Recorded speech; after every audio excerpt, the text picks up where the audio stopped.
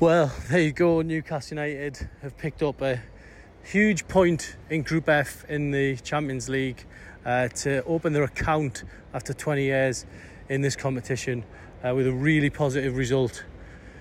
And look, you know, there was a lot of talk after the game. Some of the Italian journalists saying Newcastle were very lucky, but you know, I've always been one for you make your own luck in life, and as each milestone passed in the game, 15 minutes, 30 minutes, half time, the hour mark, I thought Newcastle were giving themselves little platforms to go on and get that point. And I thought the hour mark was a very significant milestone, because by that time Milan had wasted many chances. Nick Pope, was required to make some quality saves.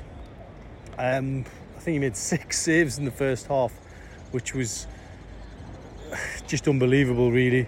I think from his point of view, he probably had one of his best games for Newcastle. They weren't superb saves. They weren't one for the cameras or anything like that, but they were important saves, and he commanded his box very well, and he looked very much an England international goalkeeper between the sticks.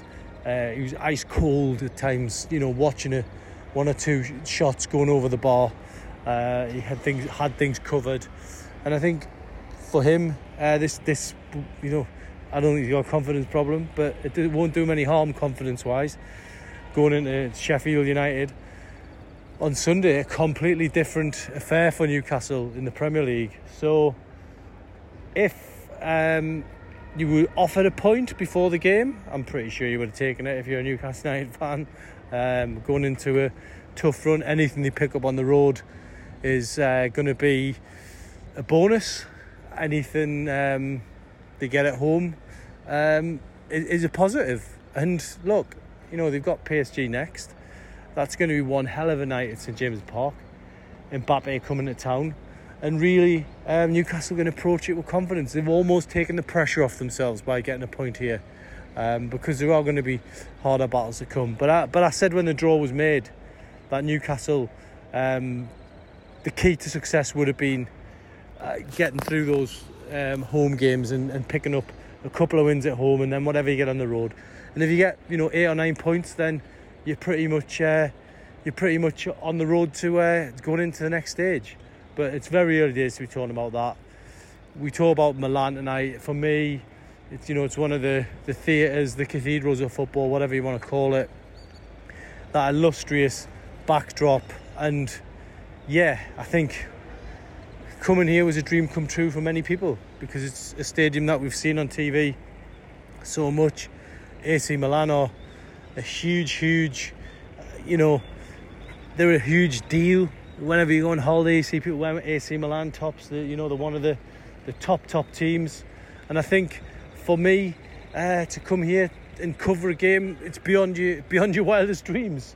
But there you go. Newcastle have come here and they've emerged with credit. There was a lot of confidence oozing off the players as they walked through the interview zone. We managed to get down there. We managed to grab a few interviews through a very strict mixed zone. AC Milan very protective over their own players and worried who's going to be potentially throwing questions at their players. But we were interested in talking about Newcastle players, and one man in particular, Nick Pope, who in my match report I called him the Great Wall of the San Siro, because basically Milan couldn't get anything past him. It kept coming back, and they were the ones frustrated. The body language of the AC Milan players down there, we may not have interviewed them, but the body language of those players, they were absolutely devastated, and they couldn't believe what had happened to them. It's 2 disappointing results for them in a row.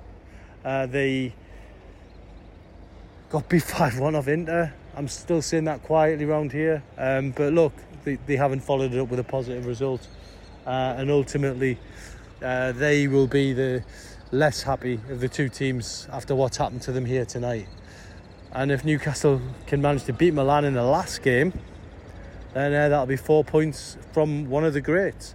So lots of positives. I mean, lots of players got 8s, a couple got 9s. You'll have to read the player ratings to read there, to learn what my opinion on those were. But ultimately now, Newcastle will jet away from here in good spirits. They're going straight away back to it to prepare for that game against Sheffield United. And then after losing 3 games, suddenly it's crisis. What crisis? Because if they beat Sheffield United on Sunday, that's been an incredible start to these 3 game weeks.